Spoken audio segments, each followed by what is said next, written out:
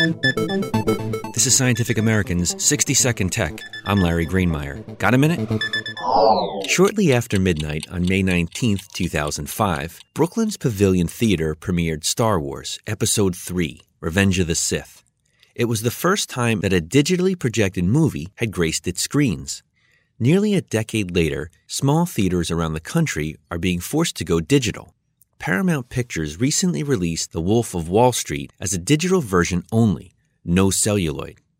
It's the first time a big studio has done this with a major release. It won't be the last.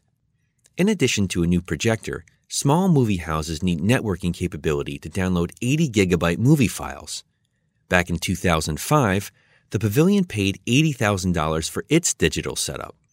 Some small movie houses are turning to crowdfunding sites to pay for the conversion. Results are mixed.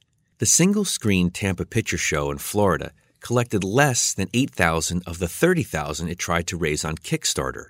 But San Francisco's Roxy reached its $60,000 goal.